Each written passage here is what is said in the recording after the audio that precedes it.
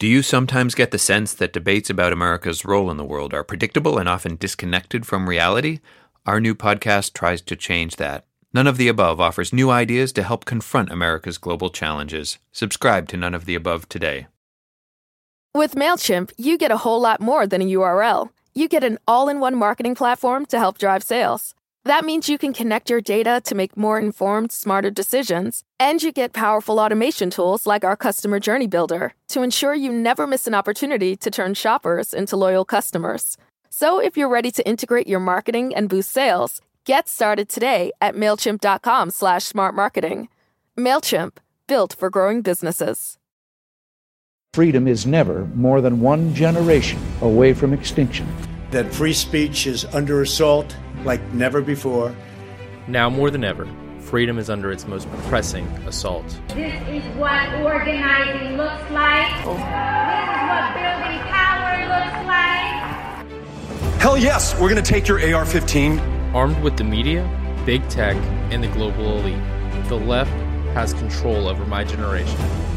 It's time to stand up and fight for my generation. It's time to fight back against the teachers who push critical race theory. It's time to fight back against the principals who don't let conservatives come to campus. We have to work together to do this, but it is a worthy fight, and we have no choice. If we lose freedom here, as Ronald Reagan said, there is no place we can escape to.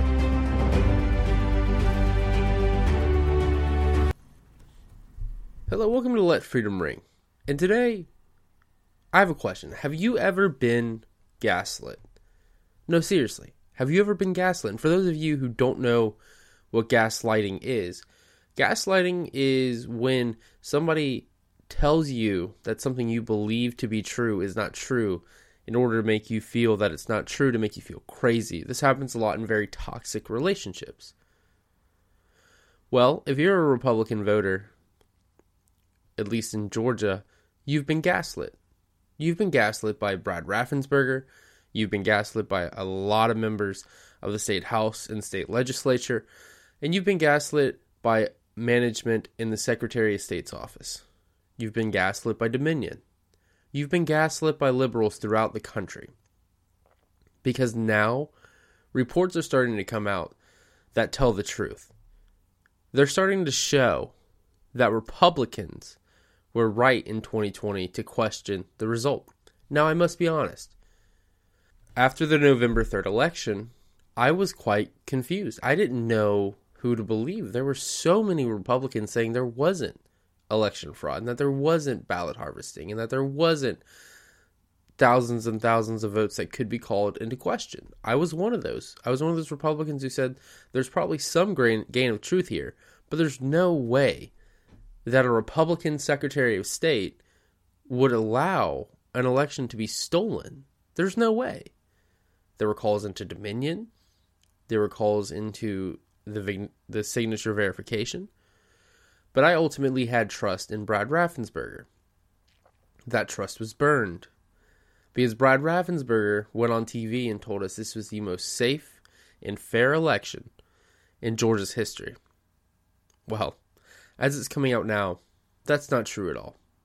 And I also am waiting to see what happens throughout the rest of the states. So, in preparation for this podcast, I reached out to my former state senator, a man named William Ligon. He's a lawyer, so he knows the law. He was a state senator for about a decade. He chaired the subcommittee in December that hosted Rudy Giuliani and a lot of other people.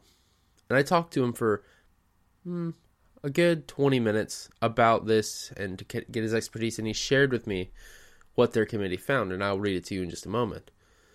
But before we get into this, I want to play a clip that calls out the hypocrisy from the left.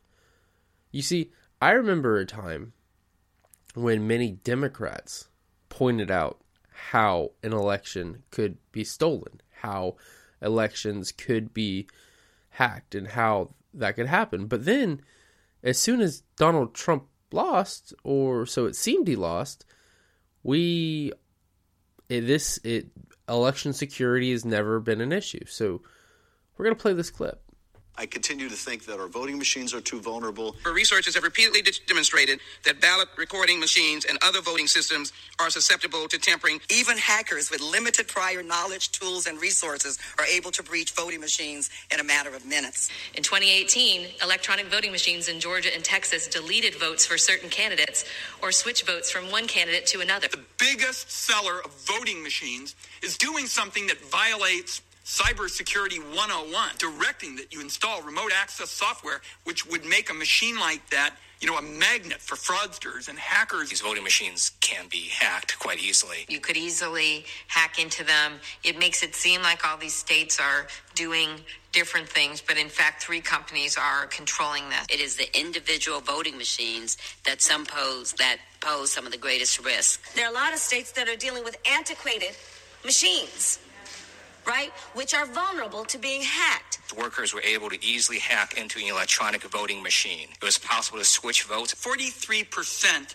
of American voters use voting machines that researchers have found have serious security flaws, including backdoors. We know how vulnerable now our systems were. I know that hackathon that took place last year where virtually every machine was broken into fairly quickly. I actually held a demonstration for my colleagues here at the Capitol where we brought in folks who, before our eyes, hacked election machines, those that are being used in many states. Aging systems also frequently rely on unsupported software like Windows XP in 2000, which may not receive regular security patches and are thus more vulnerable to the latest methods of cyber attack.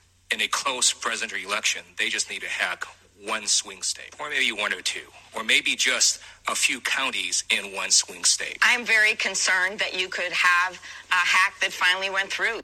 So there you have it, folks. You just heard from many congressmen and senators, Democrats, after the 2016 and 18 elections, when they said that these machines very easily could be hacked. And these aren't no-name Democrats. Ted Lieu was in there. Very high-ranking Democrats within the Democratic power structure were telling us that elections could be stolen. Now, I want to read to you a story that I found when I was reading the Judiciary Committee's report. Now, there's a lot of people who testified, but this is the story of Bridget Thorne. Bridget Thorne has 9 years experience as a poll worker, precinct manager in Fulton County. She worked 5.5 days during early voting as a technician in the temporary warehouse in the Georgia World Congress Center. Because of positive COVID tests among Fulton County election employees, Dominion Software was selected to run the warehouse. Thorne was disturbed at the lack of ballot security. Test ballots were printed on the same type of paper as real ballots, but test ballots were not routinely marked as such or destroyed. Thorne testified she saw a stack of these ballots almost 8 inches tall. On October 30th, when early voting finished at the State Farm Arena in Fulton County, Thorne observed 40 to 50 scanners being brought into the arena and tens of thousands of ballots being scanned in by random people pulling back ballots from random places. There was no formal procedure, no oaths, no chain of custody. When Thorne objected to this haphazard process, a Dominion employee replied, quote, "It's fine. We've been doing this all week." When Thorne left that night, she observed unsecure suitcases of ballots next to scanners. Upon arriving at the State Farm Arena the following morning, Thorne saw that suitcases of ballots had been piled in a corner and sealed.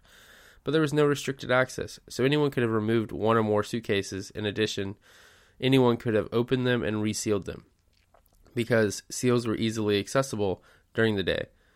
Employees brought Thorne other ballots that were found in the warehouse, asking if they were real or test. She had no way of knowing.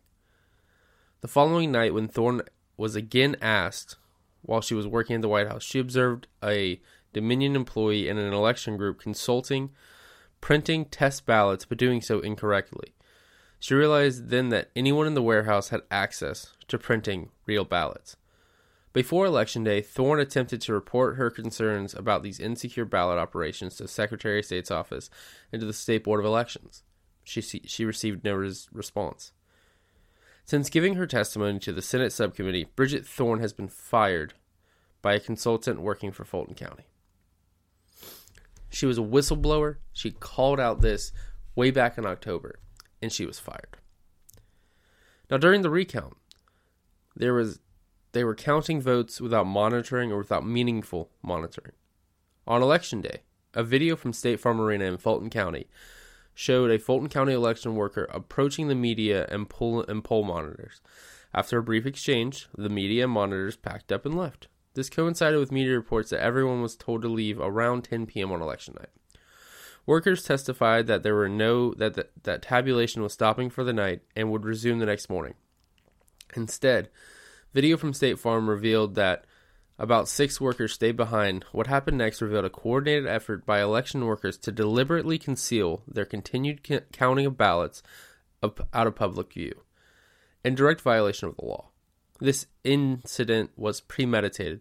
Those workers put out 4 concealed cases of ballots under a table and continued counting for another 2 hours. During those 2 hours, there were multiple machines running, each of which could process up to 3,000 ballots an hour. A representative of the Secretary of State's office claimed that it had representative present during that period, and the media reported the statement widely. It was not true. The representative admitted he was not present during that time. It is not evident on the video.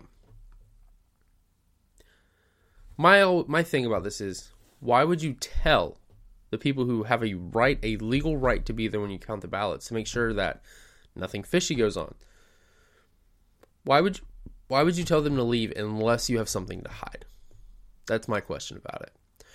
Because you look at it, this was my opinion on body cams for police officers, a thing that just happened here recently in the state of Georgia. My thoughts have been, if you don't have anything to hide, why are you against wearing a body cam? And many officers who I know, they like the body cam, because the body cam protects them just as much as it protects you and I, the American people. Because the officers can't get falsely accused for something because they can just show the body cam footage. But on the flip side, I can call and report anything if I see a police officer throwing trash out their car, if I see a police officer running stop signs, I can call and report that, and it will show up on their body cam or their dash cam. So that's why I've always supported this. So that's why I'm not sure why these people were told to leave. And that's why we've always had questions, and we've always been told, oh, don't worry, it doesn't matter. Of course they left, but it's okay. No one told them to leave, even though multiple people on both sides of the political spectrum have told us they were told to leave, that voting was going to end. And that's why I'm glad in SB 202 it says that all ballots must be counted in one foul swoop. There is no, I'll count 3 ballots this minute, and then I'll take 20 minutes off. I'll count a ballot there. You have to do it all at once.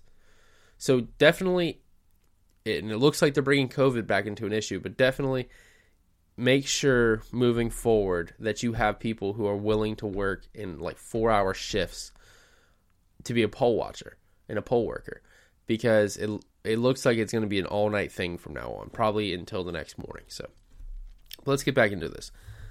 David Cross was unable to speak at the hearing due to time constraints, but he submitted written testimony with graphs, one of which appears to enhance the significance of what took place with the charge in vote totals just after late-night activities took place at State Farm Arena. Due to its significance to the State Farm Arena video seen by the committee, his graph is included in this report, and it shows that 136,155 votes suddenly appeared in Biden's vote column at 1:59 on November 4th. Scott Hall of Fulton County is an experienced poll watcher who has testified that there was a secured lunch area, but when he brought lunch for workers, they were not permitted to use that area. There were no cameras in that area, yet tables were set up for counting, and poll watchers were excluded. He has photographs of the area. He also testified that there were stacks and stacks of unsecured blank ballots, checks as he called them, that were in the open. Mr. Hall noted a limitation of 1 monitor per 10 recounting tables as being an inadequate ratio to truly be effective. He was constantly engaged in the recount, even being called to go to the World Congress Center at ridiculous hours, such as 10 p.m. for more counting. He was adamant that something was seriously wrong with how Fulton County was handling the ballots. Mark Amick reported that in DeKalb County, only 1 monitor was allowed per 10 tables of 16 recounters. He testified that monitors were kept 6 feet away and could not see the totals being entered on the computer screens. At State Farm Arena at the end of the recount day on November 14th, Susie Voiles of Sandy Springs observed pallets of ballots remaining to be counted beginning the following day. When she arrived the next morning, November 15th, those pallets were gone. It's also really important to point out that Sandy Springs is a very conservative area. On November 15th, Voiles and her partner, with whom she had traveled to State Farm Arena, who identify as Republican, were given only 60 ballots to review, even though other tables had thousands. Voiles and her partner, as well as other Republican monitors, were told at 10 a.m. there was nothing else for them to do, so they should leave. Since giving her testimony to the Senate subcommittee, Susan Voiles has been fired by a consultant working for Fulton County. Tony Burrison of Savannah, and a military veteran, served as one of the very few recount observers during the recount in Chatham County. He described the process as disgusting. Stacks of ballots were being counted with no oversight or accountability. Based on what he observed, he believed there is a major problem with voter integrity due to tampering with the vote. Nancy Kane of DeKalb reported that she was kept too far from the counting to verify any votes. Hal Susi of Smyrna, a poll watcher at the State Farm Arena, testified that he was told that he was not supposed to be close enough to see batch numbers. What do all these have in common? All these have in common is the ability for something to be stolen. What all these stories have in common, these last couple of stories I've been reading, is they have it to where it looks like something was stolen. And we'll get into some of the evidence that reports maybe the election was stolen in just a little bit. But now we're going to talk about how there was no chain of custody for many of these ballots. Anna Jackson, a Gwinnett monitor, she saw broken locks on bins containing paper backup ballots. Scott Hall of Fulton County was told to leave the World Congress Center after he tried to document and photograph 9 unsecured bags of ballots. He testified he cried over the incidents he saw. Dana Smith, a Republican poll watcher in Hart County, testified that she observed the paper backup ballots being placed in unlocked canvas bags for transport to the county office of the election supervisor. The precinct manager finally, at Smith's insistence, obtained locks before transporting the bags in her car, but she refused to complete the chain of custody forms. Smith also testified that there was open access to the special paper used to print paper backup ballots. Hal Susi observed the recount process in 2 counties, Cobb and Fulton, at State Farm Arena in Fulton County. He reported suitcases full of ballots all over the place with no chain of custody procedures, no time, and no date information. He observed people taking ballots out of the cases, counting and putting them right back into the cases. No one checked them in as a credentialed observer, and one man handed him a stack of ballots without knowing who he was or where the ballots were from. Then we get into the issue of some of these ballots were pristine. They had not looked like they had been folded. They had not looked like they had ever been in an envelope. This gets back to some people saying there were a bunch of extra ballots that were 8 inches high. At the State Farm Arena recount on November 14th, Susan Voiles, who has 20 years experience managing election precincts in Fulton County, reviewed a stack of 110 absentee ballots. Ballots are normally placed in stacks of 100 and noticed that they were pristine. They had not been folded and they did not appear to be worn as the voters and election workers had handled them. Each ballot was bubbled in with exactly the same marking, which showed a small crescent of white in the bubble. It appeared as though one ballot had been marked and then reproduced over 100 times. In addition, one of these ballots bore the distinctive ink markings of having been pulled from a printer too soon. Almost all of the ballots were for Vice President Biden, only 2 for President Trump. In her 20 years of election experience, Voiles has never seen any ballots like these. As noted above, Voiles has been fired from her position as a poll manager with Fulton County, presumably for her honest testimony. Hal Susi was also at the State Farm Arena, verified that he saw the pristine ballots mentioned by Miss Voiles. During the recount, Scott Hall of Fulton County saw large quantities of ballots at the World Congress Center that appeared to have been machine-produced. He stated that he saw this over and over. The subcommittee received evidence that other poll workers throughout the state reported similar instances of pristine ballots with no explicable origin. And none of this was enough. There was still a lot of hostility, as well I'll tell you about right now. Hale Susi of Smyrna testified that Cobb County was using an electronic counting machine on the first day to count the ballots, which was not an approved way to do the recount. The next day, it was the hand count process. He stated that on the second day, he immediately observed that the first auditor made 3 mistakes in 2 minutes, calling 3 ballots marked for Trump as Biden votes. But the second auditor caught those mistakes. He noticed the table was not even doing a double check at all. When he sought to observe, he was met with great hostility and vulgar name-calling directed at him. The subcommittee received other evidence of hostility against the monitors.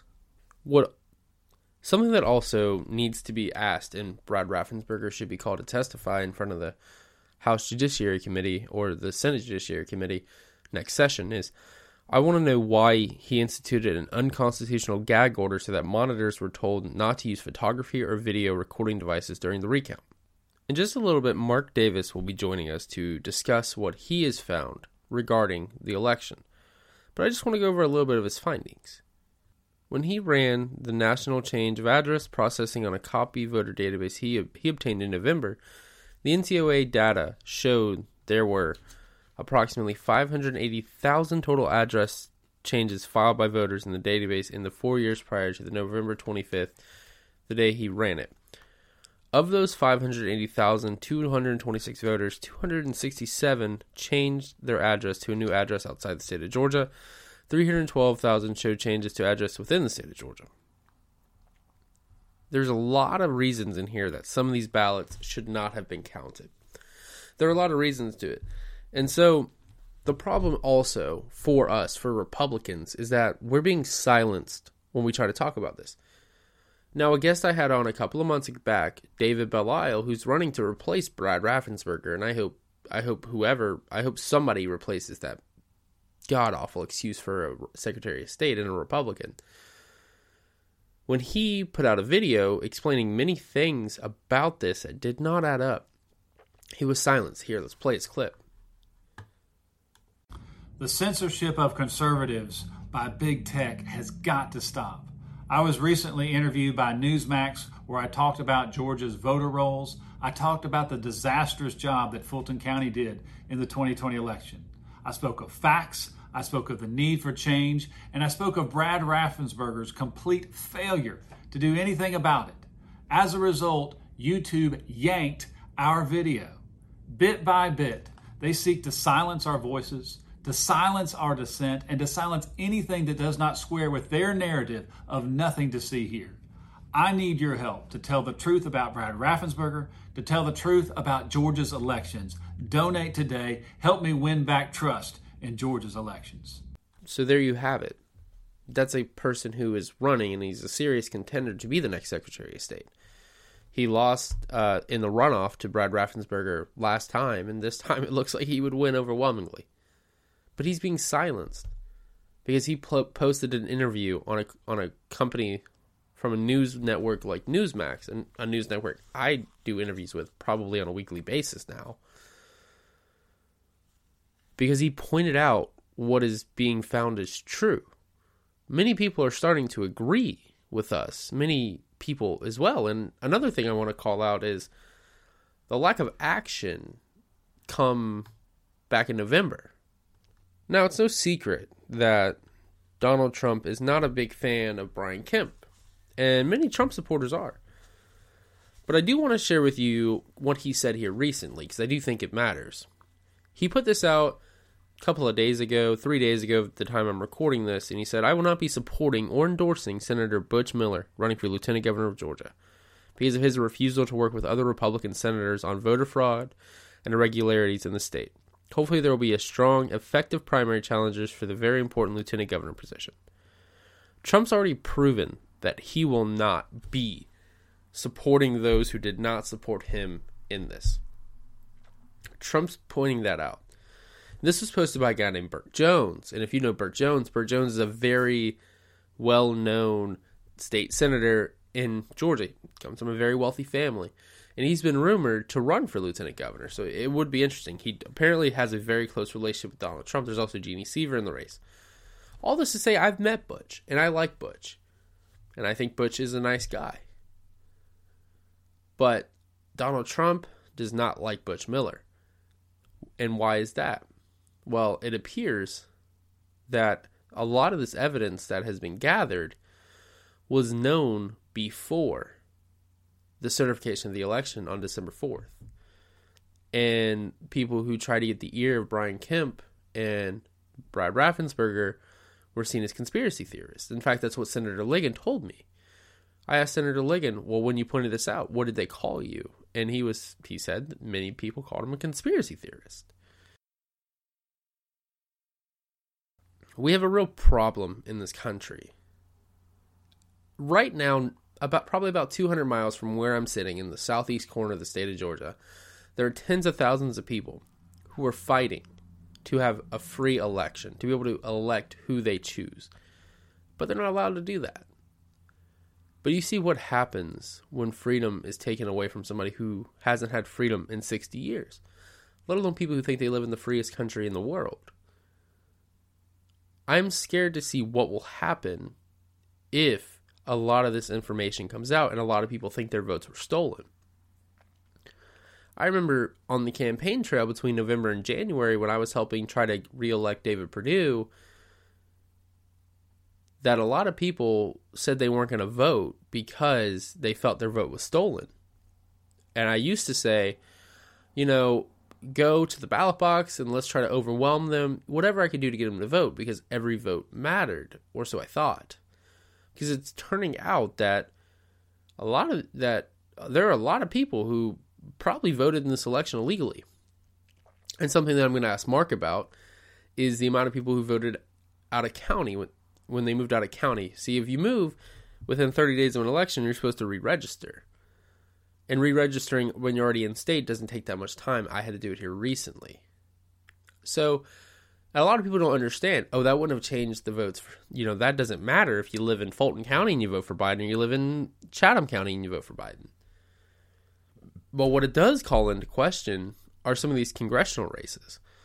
I guess we had on just about a week and a half ago, and Rich McCormick, he lost what used to be a very red district by just a few points, by maybe a couple of thousand votes. So imagine how many of those 30,000 people moved out of Gwinnett. Gwinnett's one of the bigger counties in Georgia, so a lot of people probably did move out of Gwinnett County and voted in Gwinnett. And that very easily could have pushed Carolyn Bordeaux over the edge. Now, I don't know, and I haven't been able to do the research. And that's why I invited Mark Davis on, and he'll be on in just a few minutes. But one thing that I do want answered is, what happens if we prove? What happens if there's undeniable evidence that there was voter fraud and that this election went to Donald Trump? What if? What would happen? Obviously, you would need to prove it in Georgia and Arizona and Pennsylvania and Michigan and Wisconsin. But what happens if we do? Would Donald Trump be reinstated as president? Would he be? Or would we just have to understand that an election was stolen and we elected a guy who probably doesn't know what today's date is? What happens to David Perdue if David Perdue lost by, he needed 8,000 more votes? What if it's shown that there were 8,000 votes for Jon Ossoff that shouldn't count? Would David Perdue win? I don't know. How would this work? Would Kelly Loeffler get reinstated? How would this work? I can tell you, I would love any way to be able to get Raphael Warnock and Jon Ossoff out of office. Right now, I'm only being represented by one congressman, a congressman who's coming on later this week, or early next week, hopefully. We have a real problem brewing right now in this country. Because if people feel like their vote is not mattering, January 6th will just be a foreshadowing event to what is to follow. Look what happened when just a small group of people thought they weren't being listened to. Now imagine what will happen if millions and millions of people don't believe their votes mattered and that their election was stolen. You're talking Civil War numbers. We need to get to the bottom of this. We need to do it sooner rather than later. Joining us now is Mark Davis. Mark is the president of Data Productions Incorporated and has been working with voter data in Georgia for 35 years. He has served as an expert witness in voter data analytics and disputed election cases 5 times over the last 20 years. Mark, thank you so much for coming on. Noah, how you doing? Good to be with you. Yeah, it's great to be with you too, Mark. So Mark, explain to people a little bit who may have no idea. I mean, we're connected on social media, so I've seen your posts over the last couple of months, but explain to people kind of what you've been doing and what you've been working on. Well, to give you some background, I've been working with voter data for about 35 years, and I've been an advocate for election integrity for about 20 years, and for that reason, I've testified as an expert witness in 5 election cases over the last 20 years, and the reason I do that is to try to bring attention to issues relating to election integrity, residency issues, redistricting issues, absentee ballot fraud, all of that kind of stuff. I've seen it all in various courtrooms. So after the November general election, I was trying to figure out what happened. So I started doing some of the analysis that I normally do in these smaller cases, but on a statewide basis. And when I did that, I discovered an awful lot of folks had voted with what appear to be serious residency issues. And that analysis was part of the Trump lawsuit that never got heard. And I never quit working on these issues. I got an update to the voter file back in May. And when I did, I compared that voter file to the national change of address processing that I had run in November. And what I discovered was that thousands of voters were coming in after the election and formally updating their own registration addresses to the exact same address that they gave the post office before they moved. And the reason this stuff is important is because under Georgia law, if you move outside the state and it's a permanent change of residency, then you can't vote here anymore.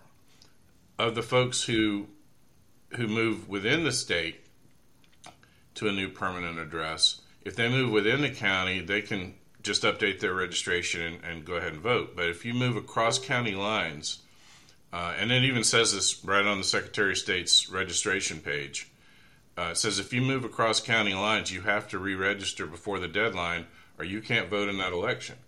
And to quote you the statutes on this, I would cite 21-2-217, Section A, Paragraph 6, which says if you move to a new county and that's a permanent change of address, you have lost your residency in your old county and you have to re-register in your new county. Then if you check 21-2-218, E and F, what they basically say is there's a 30-day grace period. So if you move within 30 days of an election, you can still vote in your old county. But if you moved longer than 30 days before the election, you can't vote in your new county unless you have actually registered there, and you can't go back and vote in your old county either. Section F of that statute plainly states that we can only cast ballots outside of that 30-day grace period. We can only cast ballots in the county that we live in. Now, if you step back and think about the reason these laws exist, it's basically to keep folks from voting for the wrong people. For example, of the folks that have basically confirmed their NCOA information, there's about 10,300 of those, 94% of them would have been offered the opportunity to vote in a state house district they don't live in, 86.5% in a state senate district they don't live in, and about 64% in a congressional district they don't live in. So that preventing that kind of stuff is the reason that these laws exist. Right, which is very important. That's what a lot of people are looking at, and they look at it and they go, well, what does it matter if somebody voted in Fulton County versus Chatham County versus Camden County if they're still voting for the 2 senators and the presidency? And it gets a little bit more dicey than that. I was looking into earlier in the podcast Rich McCormick's race in GA7. I mean, that was a race that was lost by a couple thousand votes in a very big county, which is Gwinnett. And I would assume that a lot of these people who moved out of county and voted presumably some of them are from Gwinnett County, which is one of the bigger counties in the state.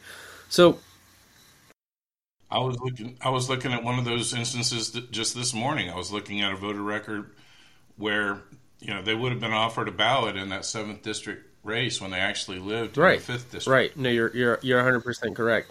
So, when I'm looking over the data that you sent me, I mean, there are some of these numbers that I'm seeing are outrageous. One of these things say something around there were 267,000 who changed the address outside of the state of Georgia. I mean, are these people who potentially voted and just didn't tell us, or how exactly does something does this work? Explain it for people who, like me, who don't understand as much about election and addresses as you do. Okay. Well, out of the folks who moved out of the state, there were about 15,000 or so that voted here. Now, if those are students or members of the military or other people who left the state for temporary purposes, then those ballots were lawful. So we don't really have any way of knowing the difference between the folks that voted lawfully in those circumstances and the folks that may not have. And in the absentee voter file, we had a whole lot of absentee ballots where their residency was still based here in Georgia, but the ballots were sent out of state. So I do have concerns about the residency of those folks, but it's a lot harder to establish.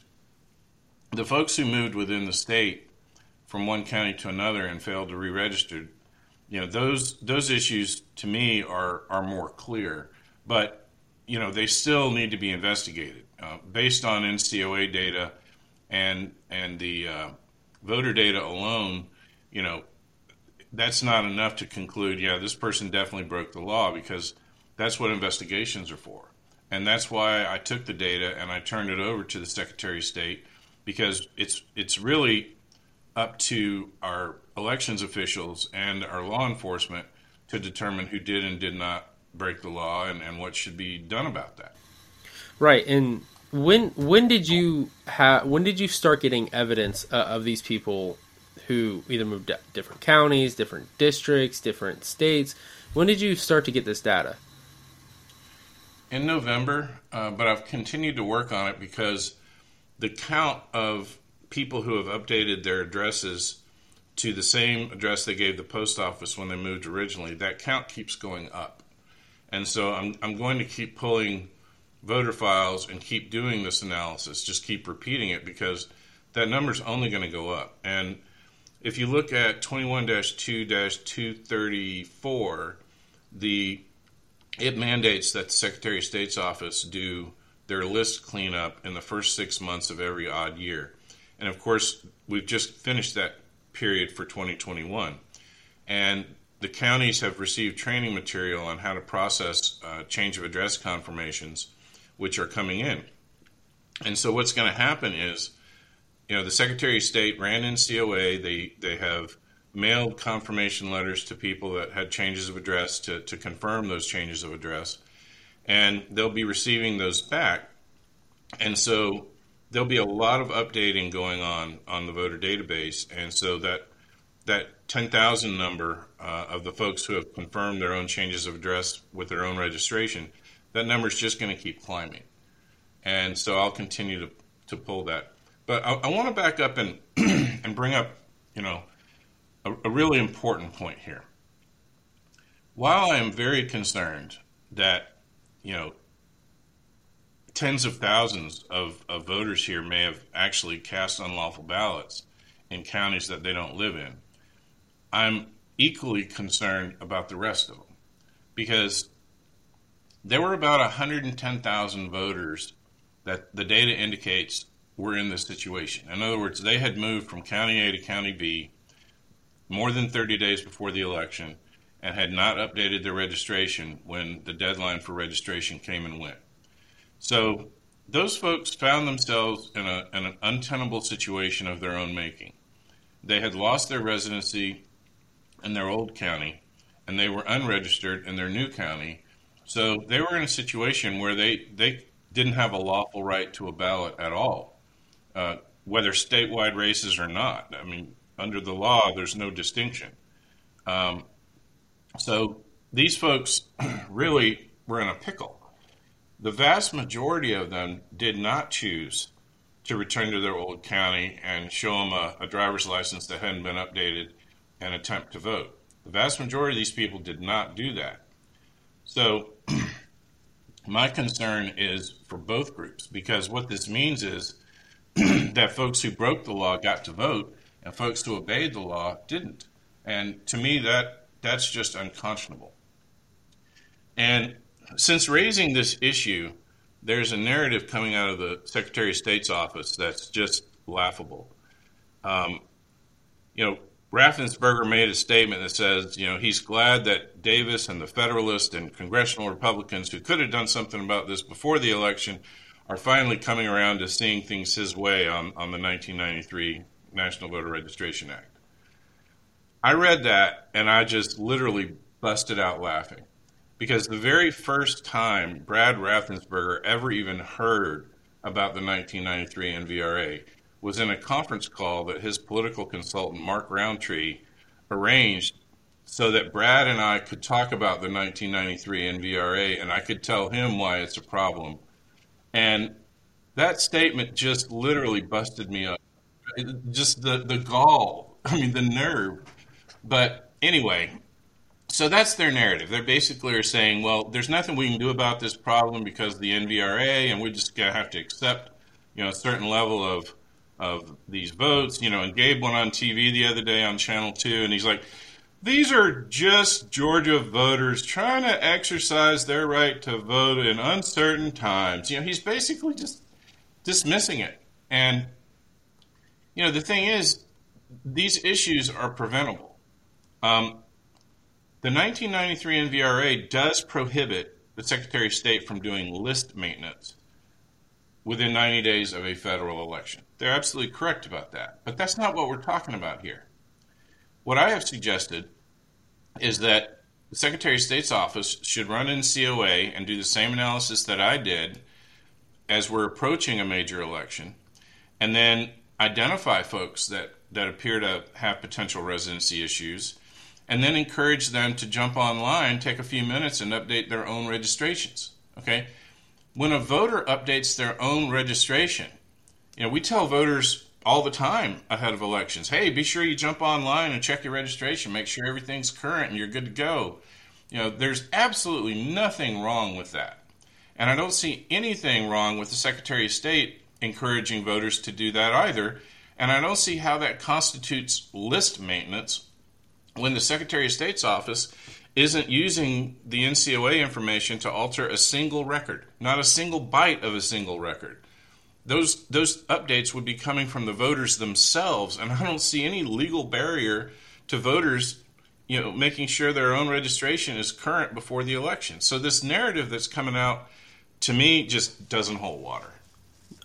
I completely agree with you, and I remember getting a list from Derek Somerville, who I'm sure you know, and it was a list of people from my county who I guess had filed that change of address form, and I was on the list because I'd filed it to get mail at my college instead of where I reside, like where my domicile is. So let's get into. I think it's safe to say that you're not voting for Brad Raffensperger, me either. So let's get into kind of the Trump-Raffensperger phone call. Because now it turns out there are a lot of things that Trump said during that call that potentially he was correct on. Not only that, but if you know the background, you'll see a lot more in the transcript of that call than you see now. Here's the deal. So, as I mentioned earlier, pardon me, I've got a cough today. The analysis that I did was part of the Trump lawsuit. So, I had briefed the Trump attorneys on the analysis. In fact, I even got a call from White House Chief of Staff Mark Meadows one day, and I spent about 15 minutes briefing him on it. So, the Trump side of that phone call was very aware of the analysis going into that call. And if you pull up the transcript and you scroll down about 3/4 of the way down to the point where Kurt Hilbert starts speaking. He kind of breaks into the conversation and he starts speaking. What he's talking about there is this analysis. There's a part in there where they bring up the number 24,000 something that came from an auditor. I worked with that auditor, and he had reviewed the data that I had generated, and he had concluded that it had merit. But the issue we had was with folks like you who had filed a permanent change of address for a long-term temporary move. And that's really your only option if you're going somewhere for over a year, because you can't file a temporary change of address for more than a year. And so, we've always known and always said that there's going to be some amount of those folks on the list. And that, the only way to determine, who they are is, through an investigation, which is why I gave the Secretary of State the data. So, anyway, that number that he gave was somewhat arbitrary. What he's basically saying is, look, even if, 10,000 or more of these folks were actual temporary changes of address, that still leaves about 24,000 on the table, which is about double what it would, what we would need to place the outcome of the presidential election in doubt. So he was basically saying that, even if there's some very large number of temporary changes of address in the file, that need to be excluded, then the data set still has merit. It still shows that, the data indicates that there may have been thousands and thousands of unlawful ballots cast, more than the margin between the candidates. And I want to be clear about the way that kind of stuff is adjudicated in Georgia. We have secret ballots. So who people voted for is largely irrelevant, because what a judge is going to do is he's going to look at the number of illegal, irregular, or wrongfully rejected ballots. He's going to add up all the individual situations where he sees that. And if that number exceeds the margin between the candidates, then that would place the outcome of the election in doubt. The other way he can do it is if he sees enough systemic irregularities to cast an election in doubt. Now, in the last case I testified in, I watched the judge ask every lawyer in the room, can any of you give me a definition for systemic irregularities? And they all took a swing at it, but they were just speaking off the cuff. Well, these issues absolutely were systemic. They happened in every single county in the state. They happened in every House district, every state Senate district, and every congressional district in the state. If that's not systemic, somebody please tell me what is. These folks, they could have voted for sheriffs, county commissioners, and school board members that don't represent them. They could have voted for tax increases that they'll never have to pay. These issues were pervasive all over the state, affecting, races and election contests all over the state. I don't know how you get more systemic than that. So, in other words, I think if the Trump lawsuit had actually been heard, then there's a chance he might have won the thing. I think with all the evidence coming out now, you're probably 100% correct. I do want to ask you. So let's say this, because I see this will probably get in front of a judge at some point. Let's say this gets in front of a judge and the judge declares, hey, we really can't tell who won. What would happen then? Of course, obviously, Georgia has 16 electoral votes. That's not enough to switch it to Donald Trump becoming president. But how would that work with, say, Kelly Loeffler, let's say David Perdue? How would that work then? I think this analysis will not only get in front of a judge, probably several, because I off the top of my head, I can think of several ongoing cases where this information might be presented. That said, I am unaware of one of them at this late date that would actually alter the outcome of the election in Georgia. An election case has to be filed within 5 days of certification. And so the Trump lawsuit that existed at the time would have been a proper venue to present this in, but that case is no more. And so I don't see a scenario where this analysis is going to have any impact on the presidential race or anything like that. The reason that I'm still engaged with this is because I want these problems fixed. I've been seeing this go on for years.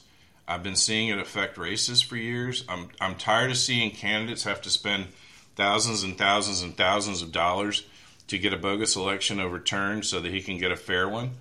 I want election integrity, and I've wanted it for years. And shining a light on these issues at this particular time, while everybody's so interested in these issues, I think is my best hope that we might actually get some change here and actually correct some of this. I mean, it's 2021. Having this stuff go on and having such sloppy maintenance go on is unacceptable. I mean, in the business community, running CAS certification and NCOA processing, it's just a given. I mean, in fact, the Postal Service requires it for first-class pre-sort and for bulk mail. You must be in compliance with move update requirements, and one of the main vehicles for doing that is national change of address processing. So, I mean, it's ludicrous that our system is still so backwards and antiquated. The 1993 NVRA, it absolutely does need to be reformed. Georgia participates in an organization called ERIC, the Electronic Registration Information Center. And about half the states are members of ERIC, and what happens is they share a copy of their voter file with a hashed or encrypted date of birth and social security number. And then the member states, they have their data compared to one another, and ERIC will check to see if there are people that are registered in more than one state. And they'll also provide NCOA services to the member states. And what I think should happen is the 1993 NVRA should be amended, and it should require that all states participate in ERIC or a similar institution. I like ERIC because it's an NGO. It's not controlled by the federal government. It's controlled by the member states. Each state, gets to appoint someone to represent them, at ERIC and vote on their behalf. Our representative is Jordan Fuchs.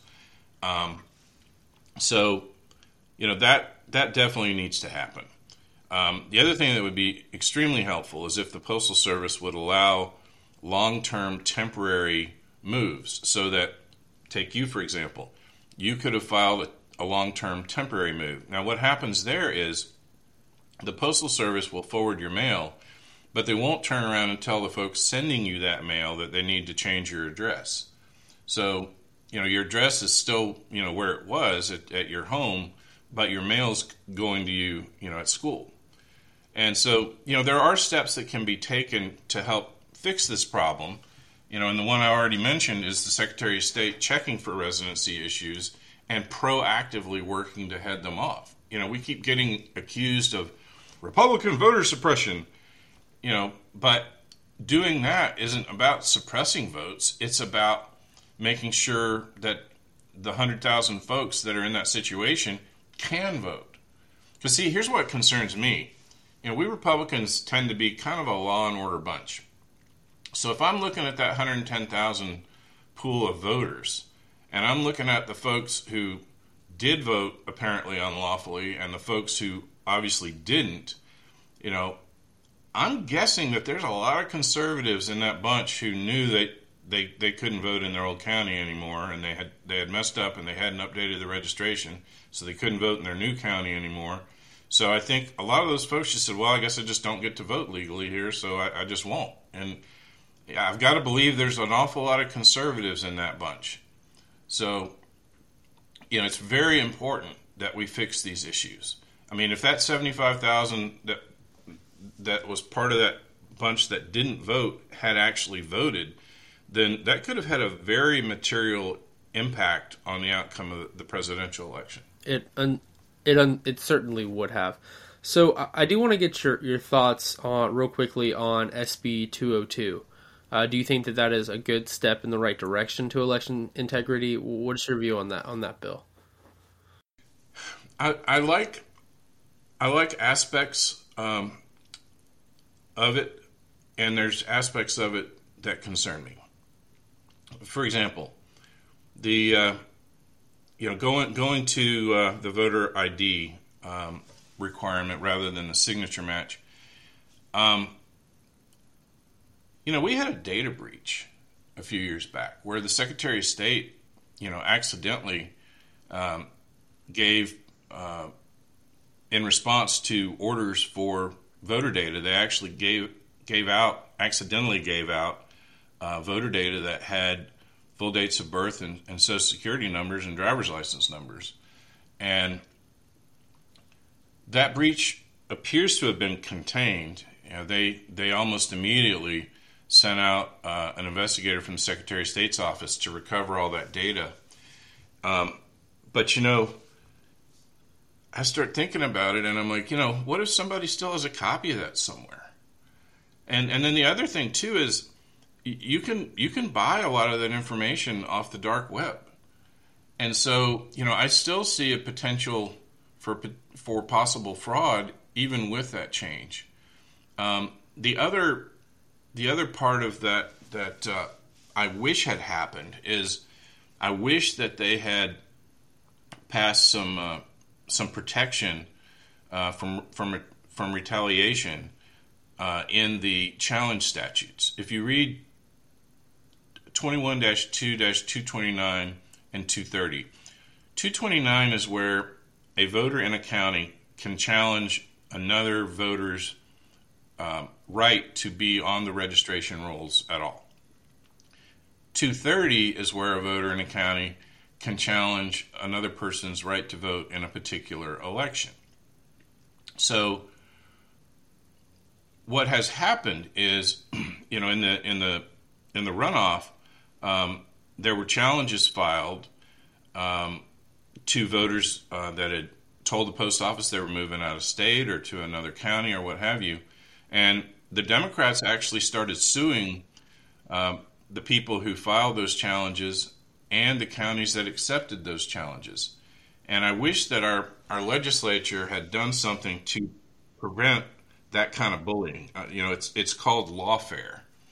And, it's the way that the Democrats try to frighten and intimidate election activists. So I wish that they had passed some protection for that. But in general, I like a lot of what they did in the new law.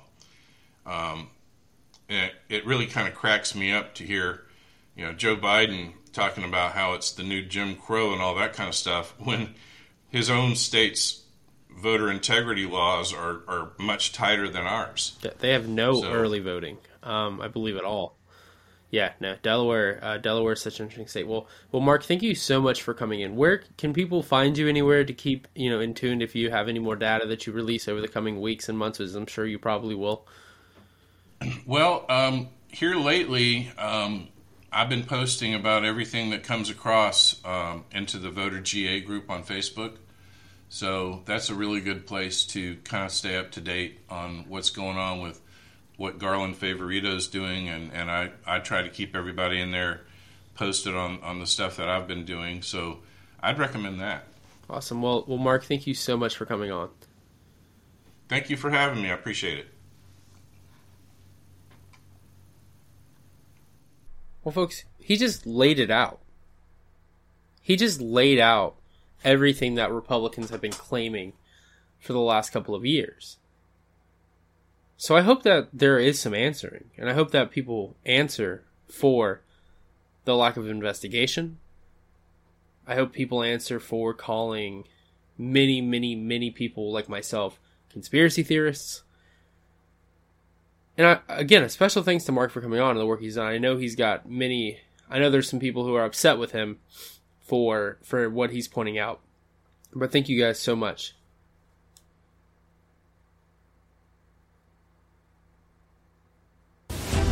Thank you so much for listening to this episode of Let Freedom Ring. This is not the end, rather the beginning of a movement that will carry my generation into freedom. Thank you, and I'll see you next time. At Simple Mobile, you get the no contract advantage. Those other mobile companies make you think you're in control, but you're really not. They lure you in with shiny new phones and then lock you into long-term agreements. But Simple Mobile is different. You can get a 30-day plan starting at $25. You can also get the latest smartphones, or if you have a compatible phone you love, you can bring it. Just text BYOP to 611-611 to see if your phone is compatible. It's the reliability you need when you need it. All on a powerful nationwide 5G network. With no mystery fees, no activation fees, and no contract ever. All for less money and no contract ever. 5G capable device and SIM required. Actual availability and coverage and speed may vary. 5G network not available in all areas. 5G upload speed not yet available. Message and data rates may apply. Visit simplemobile.com/privacy policy for privacy policy. Service plan required for activation. Terms at simplemobile.com.